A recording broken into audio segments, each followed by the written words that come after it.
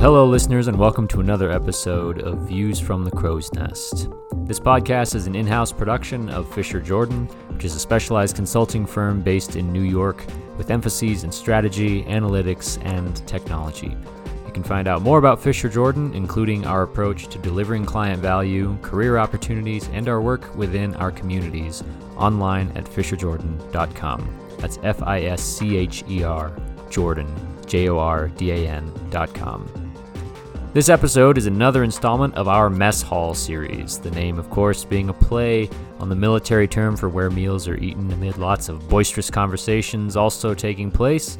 But because we are very clever and very hilarious here at Fisher Jordan, we're spelling it wrong, because in these episodes we're hauling in a whole mess of topics and sorting through them. Get it? Mess Hall. It's fine. I'll move on. So rather than having only one main topic that we cover in depth, this is meant to be a more free-form discussion featuring quick takes on a handful of recent topics, an opportunity for shorter, more opinionated discussion with a number of different perspectives after some light research with members of our team. That's the Mess Hall. This is Views from the Crow's Nest. Let's get into it.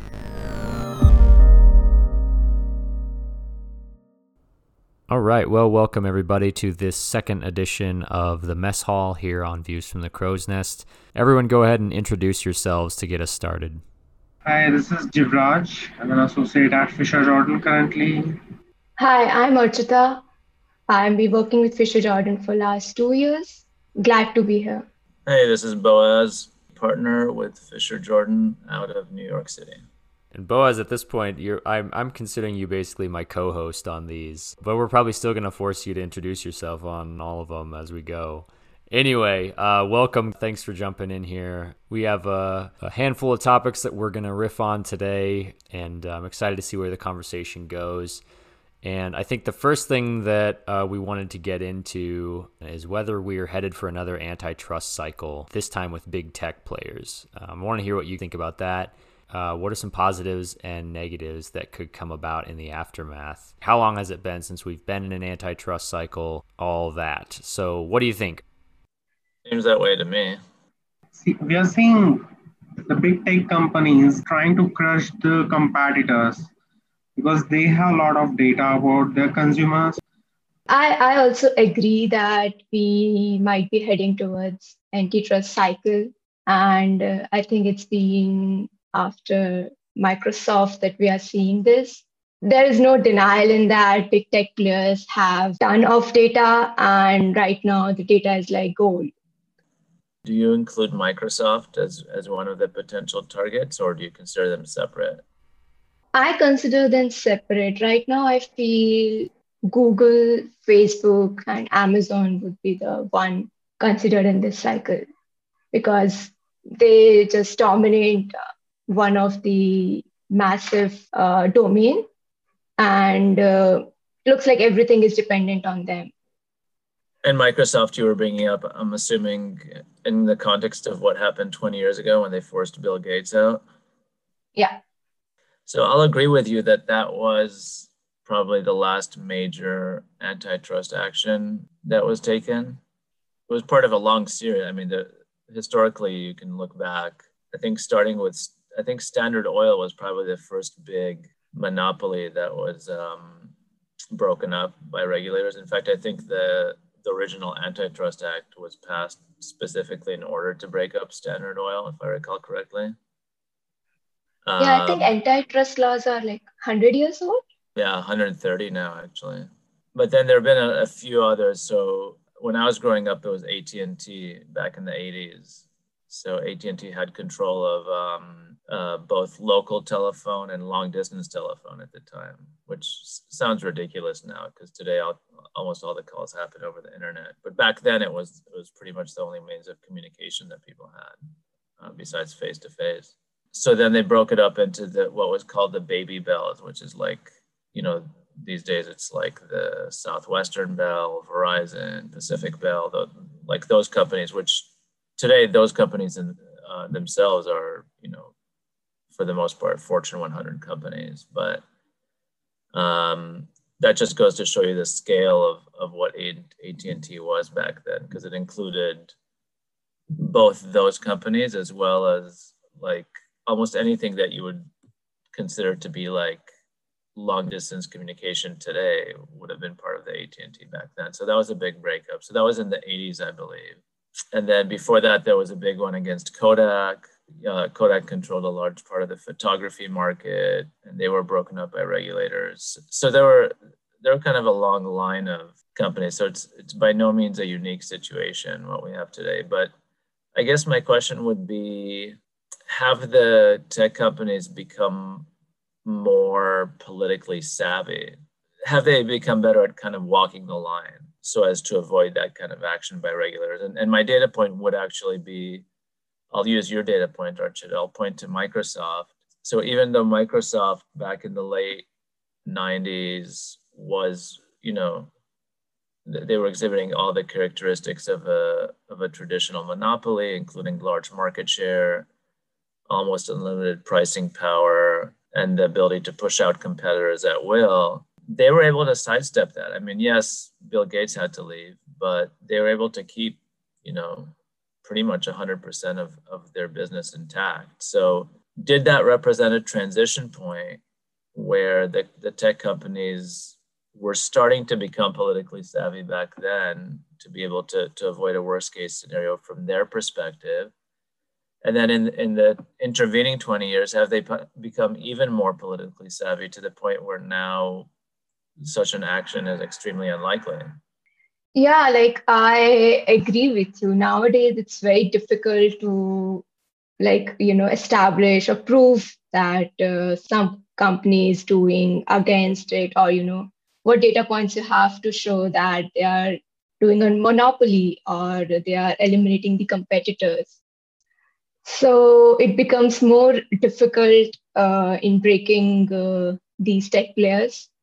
Also, it like historical, as you mentioned, Boaz, it looks like it's like a cycle, like whichever companies grow big or it becomes in that industry, it ultimately get broken down by the regulators. And it looks like a balance. Right now, also, there's a lot of discussions going on, like people are claiming that Amazon is using its sellers' data to basically analyze and get the information and then using it for its in-house store. But how do you prove it? That again becomes a very difficult situation. Do you guys feel like we are in an antitrust cycle right now, or that there's still more yet to come in terms of action taken?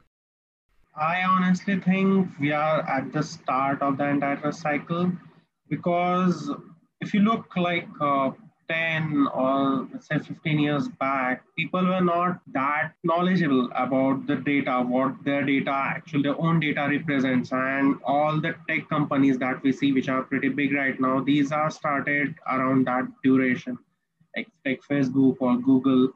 As these companies grew, they understood the importance of their data. They are leveraging that data to create a monopoly in the market. And we are currently on the verge, the normal regulators or public are currently understanding. Let's say if you look at starting last 5 years, they started to understand that these companies are actually using that data to leverage, to increase the market share, to increase their business and create a monopoly in the market itself.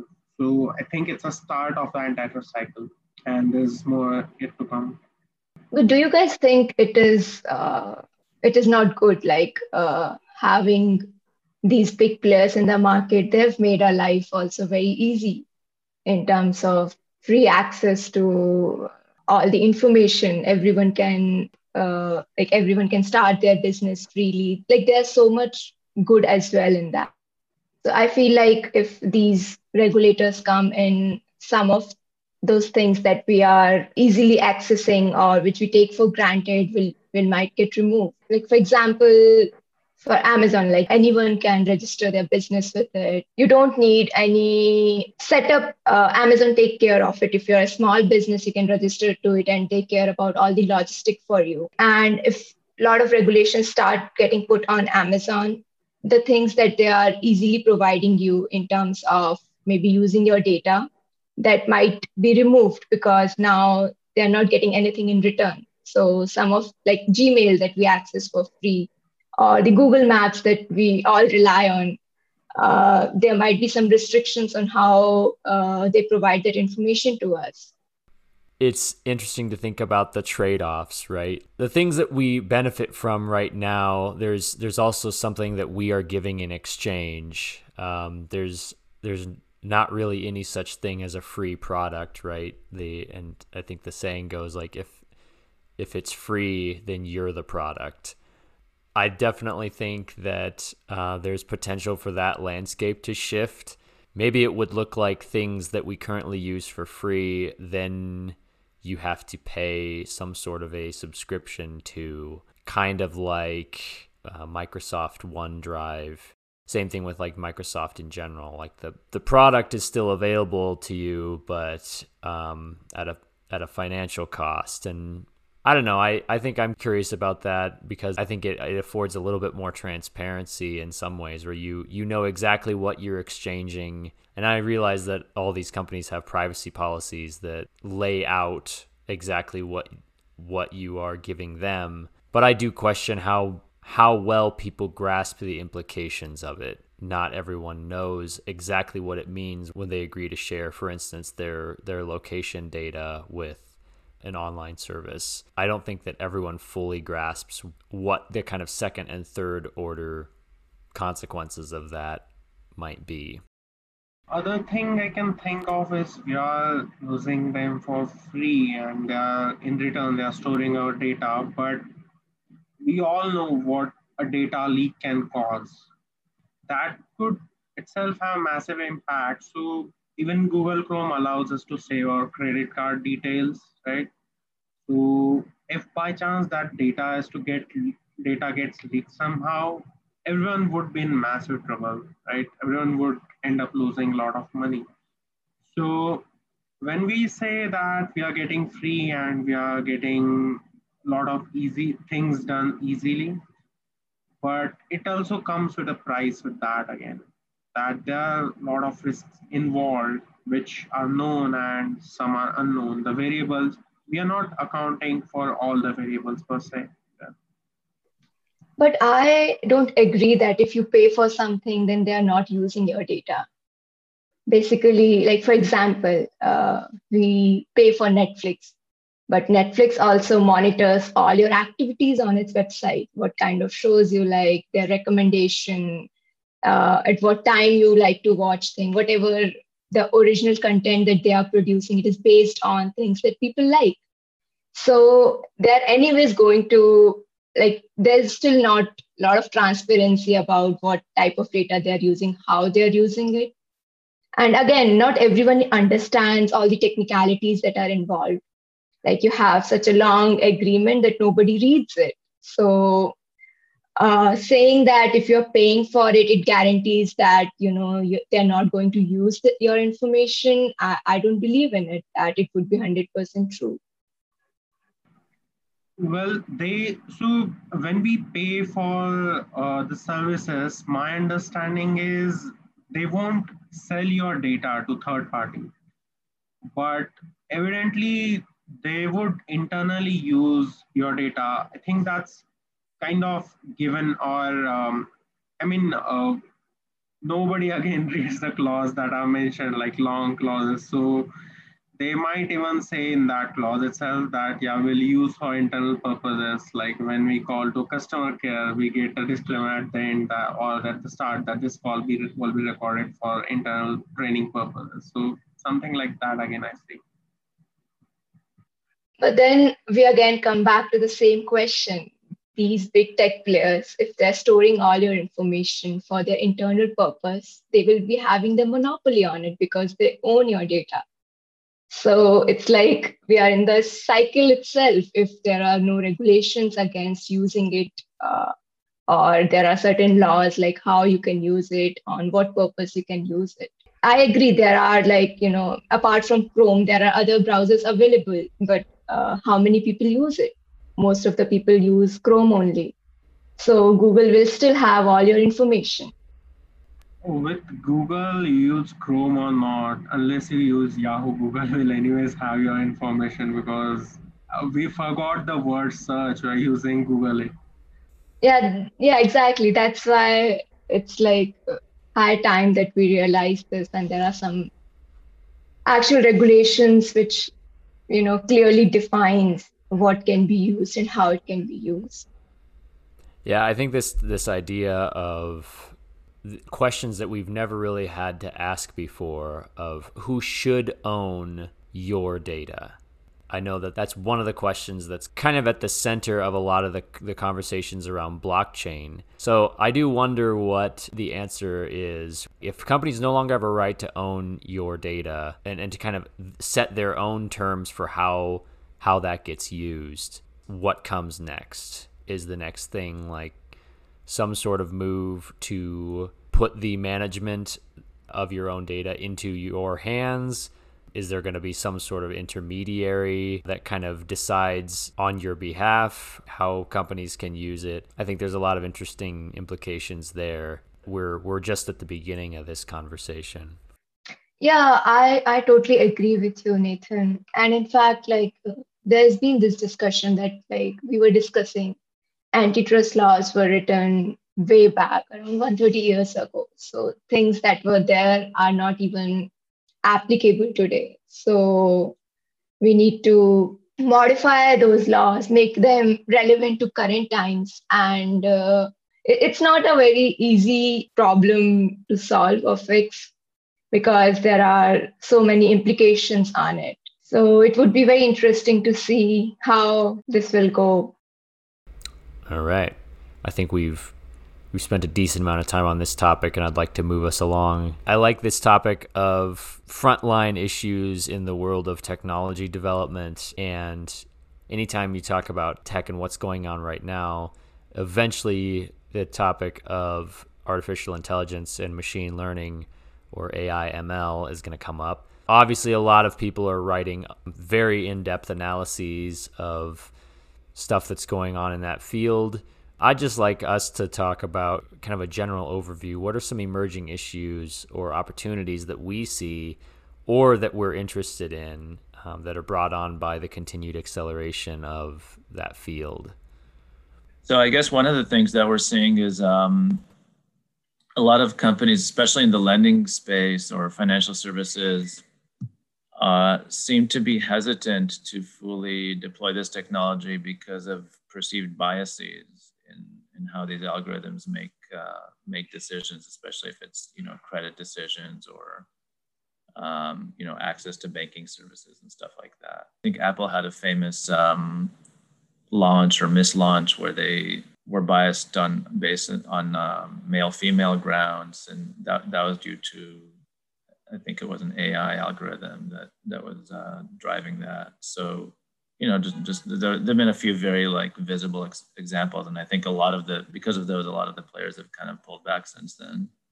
Yeah, I feel the main reason for that is like AI is like a black box. Nobody understands completely how a decision has been taken. Like if you would like to trace back on different parameters, how it has derived on that decision, it's very difficult. It's not transparent that you can see and understand. So, as Boz mentioned, I feel, the biggest reason why many companies are not very open in completely going to AI ML model because it doesn't give them full transparency that they used to have in the usual regression models. What I want to point out is AI is something that we created or we are creating, like human is creating. We can add all the intelligence we have, but we cannot add emotional quotient to it. So when the AI would make decision, it would solely based on the data and how we train the model to run. So when we speak about the bias itself, so one thing is that how the data is being represented, and other being how the model is being trained. So that's one thing. So and other is for AI mostly the things are one or zero. There's nowhere between it's black or white. The gray areas are minimal. I think quite the negatives overweigh the positives there. So are you just against AI in general? Well, I'm not against AI in general, but I'm with limited or controlled use. We'll have to have human intelligence at some point. We're still in the process of shaping where AI is going to go, what it's going to be capable of. I think we're starting to realize that there's a little more nuance to the concerns beyond like, oh, if we start using this technology, then the next thing we're going to be in some sort of war against the machines. I mean, is that possible? Sure, but I also appreciate the nuances that are starting to come out, like what we were talking about earlier. Like, hey, if we're having this technology making decisions in instances where bias can come into play, how are we, the people who are training the AI, essentially, we need to be aware of like how we are training them to make these decisions, and are there ways that we now need to be more aware of our own biases and how to keep those out of the development process of a machine that's going to do exactly what you tell it to do. I agree, Nathan. Like the model that you have created is as good as the data that you are training it with. If your data is good, your model will work. And if your data is bad, it contains bias, then your model will show that. So I think right now the main problem that many people are facing in implementing AI models is getting the correct data, because there is no scarcity of the data around you, but having a data in the format that you can use it, it's becoming very rare. There's so much noise, it's so unclean that it's very difficult to actually use it before putting a lot of efforts in making it usable. So the whoever basically the data on which we are training our models, we have to ensure that they does not contain any biasness, and that can be done when someone do a very deep dive into the data that they are actually using. Like it should be supervised. It shouldn't be like you are feeding something and it's not getting regulated. You have to do basically checks on it and ensure that there is no biasness and their data is good. So you have this AI, ML, all these things are basically just computate. At the end of the day, they're just computational techniques, right? I have a data set. I need to pick between people who are gonna pay back the loan and people that are not gonna pay back the loan, and this is like a computational technique to try to do as good a job as possible of separating those two groups, right? At the most basic level. Whatever metric you set, whether it's the percentage lift, whether it's the area under the gains chart, or whatever other success metric you want to use, I don't think anyone would argue that these techniques are capable of producing statistically better results than any of the traditional kind of more manual modeling techniques that we have available. Do you agree with that, Archita? Yeah, I agree. Okay, so the issue is now those decisions that are being driven by these new computational techniques are starting to run up against social issues that we have, right? So we don't want to be biased in how we offer credit to businesses or to people. We don't want to start World War III, or whatever the social issues are that we have. There are social constraints that these kinds of algorithms are not very well suited to incorporating or taking into account, right? But I guess the question would be, are we kind of exposing something broader, which is that maybe our whole economic system is not very well suited to accommodating those kinds of social priorities. So maybe those social priorities need to happen outside the realm of free market capitalism, because at the end of the day, you have a set of companies that supposedly these companies are here to maximize profits. I mean,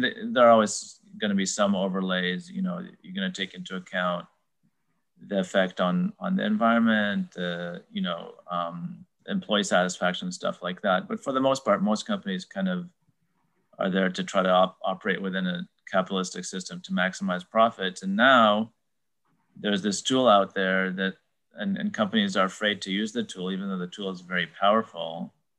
And it's not even that you can point and say, I'm not going to use the tool because of problem X, because problem X can always be solved, for various kinds of analytical techniques.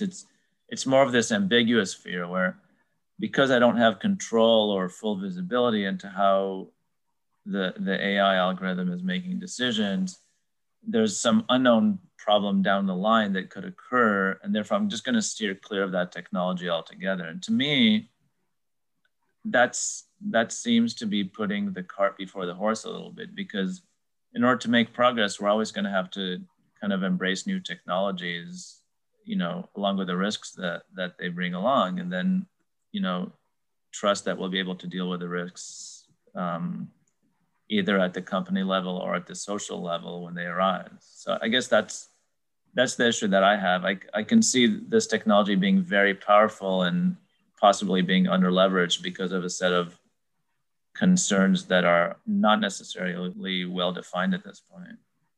Yeah, because I agree with what you're saying. Like, just because of the fear of unknowns, we shouldn't stop using something which is good and can make our decisions more powerful or can help us in growing.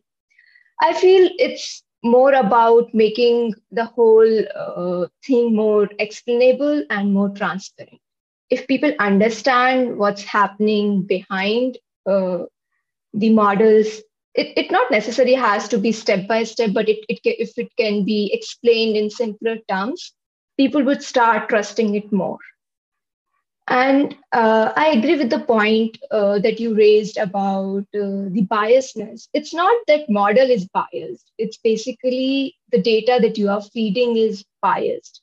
The example that you gave, it was because one of the company was using the AI model to predict which is the more favorable candidate to give an offer. And the data set that they used was 10 years back. And at that time, the female candidates applying for a position were way less as compared to male candidates. So the model used to prefer male candidate over female candidate. So as time changes, we have to keep or put that factor also into account into a model that it doesn't do these biasness. So it's not that it wasn't working as intended. It wasn't fed the right thing. So I am not at all against it.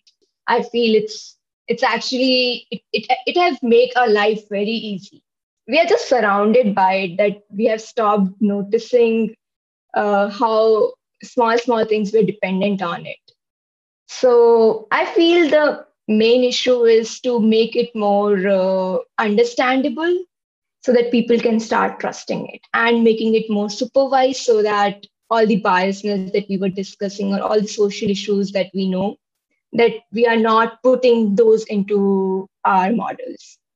What do you think, Jivraj? Are you going to allow ML into your life, or you're just gonna opt out?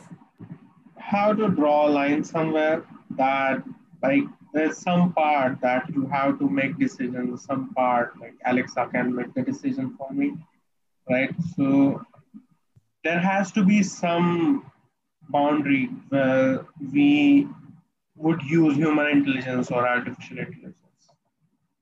So Jivraj, are you in favor of regulating, saying like in this context, here's where the line is drawn and no further?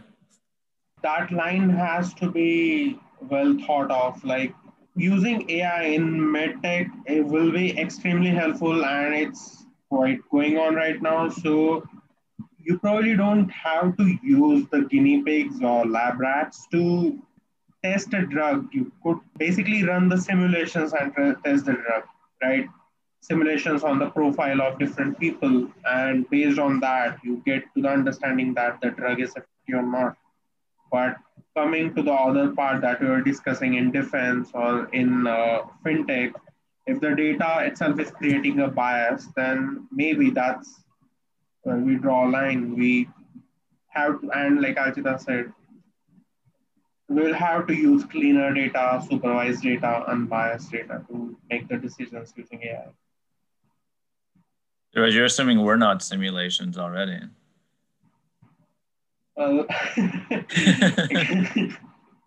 That's really difficult question, no, sir. But maybe if we are simulations, then I don't know. Like what the simulations that we are running, what would we call them? I just have one quick question, maybe to close this off, which is, are there any historical examples of a technology that has been successfully limited or curtailed or boxed in, so to speak, either by society or by its government? An immediate thing that occurs to me is nuclear technology. What kind of gave us the Cold War, the mutually assured destruction idea. That was the thing that kind of held everything in check. Like no one really wants to kind of tip that first domino, and that's what gave us all those tensions between nations. So that, I think, is more of a social, societal pressure. But that's a great question, because I'm actually hard pressed to think of instances where the advancement of a technology has been severely held back by government intervention. Yeah, and even with nuclear, you see how hard it is for us to try to prevent someone like Iran from acquiring it. And there have been a lot of countries that we've tried and failed, like North Korea, Pakistan. So even there, you could argue maybe we've tried to limit its spread, but the success has been pretty limited, it seems like. And by the way, nuclear is complicated, right? Because nuclear, you got to get the radioactive materials, then you have to be able to separate them, then you have to be able to engineer the bomb, then you have to be able to test the bomb. It's a lot more complicated than running some ML script on your laptop, right? And even that, we have a hard time with limiting it. So I guess I'm questioning whether as a society we're even capable of limiting a technology like this. Well, it's certainly a good question, but we will probably have to cover that on a different one, because we are basically out of time for right now. But Boaz, Archita, Jivraj, thank you for jumping on here and being a part of this conversation today. Thank you. Thank you. Thanks, Nathan. Good stuff. Well, that about does it for this second edition of the Mess Hall here on Views from the Crow's Nest. Thanks again to Archita, Jivraj, and Boaz for being a part of the discussion. Thanks again for listening here on Views from the Crow's Nest. If you enjoyed it, we'd love it if you shared it with a friend or colleague. Writing a review or leaving a rating on whichever podcast app you use also helps this podcast become more discoverable to new listeners. As a reminder, you can always find and subscribe to Views from the Crow's Nest on all major streaming platforms, including Apple, Spotify, Google, Stitcher, TuneIn, and more. And of course, you can always access it directly via podcast.fisherjordan.com. Finally, if you have any comments or questions on today's episode, or even if you have a suggested topic for our next View from the Crow's Nest, feel free to send us an email, engage@fisherjordan.com, and we will see you from the Crow's Nest.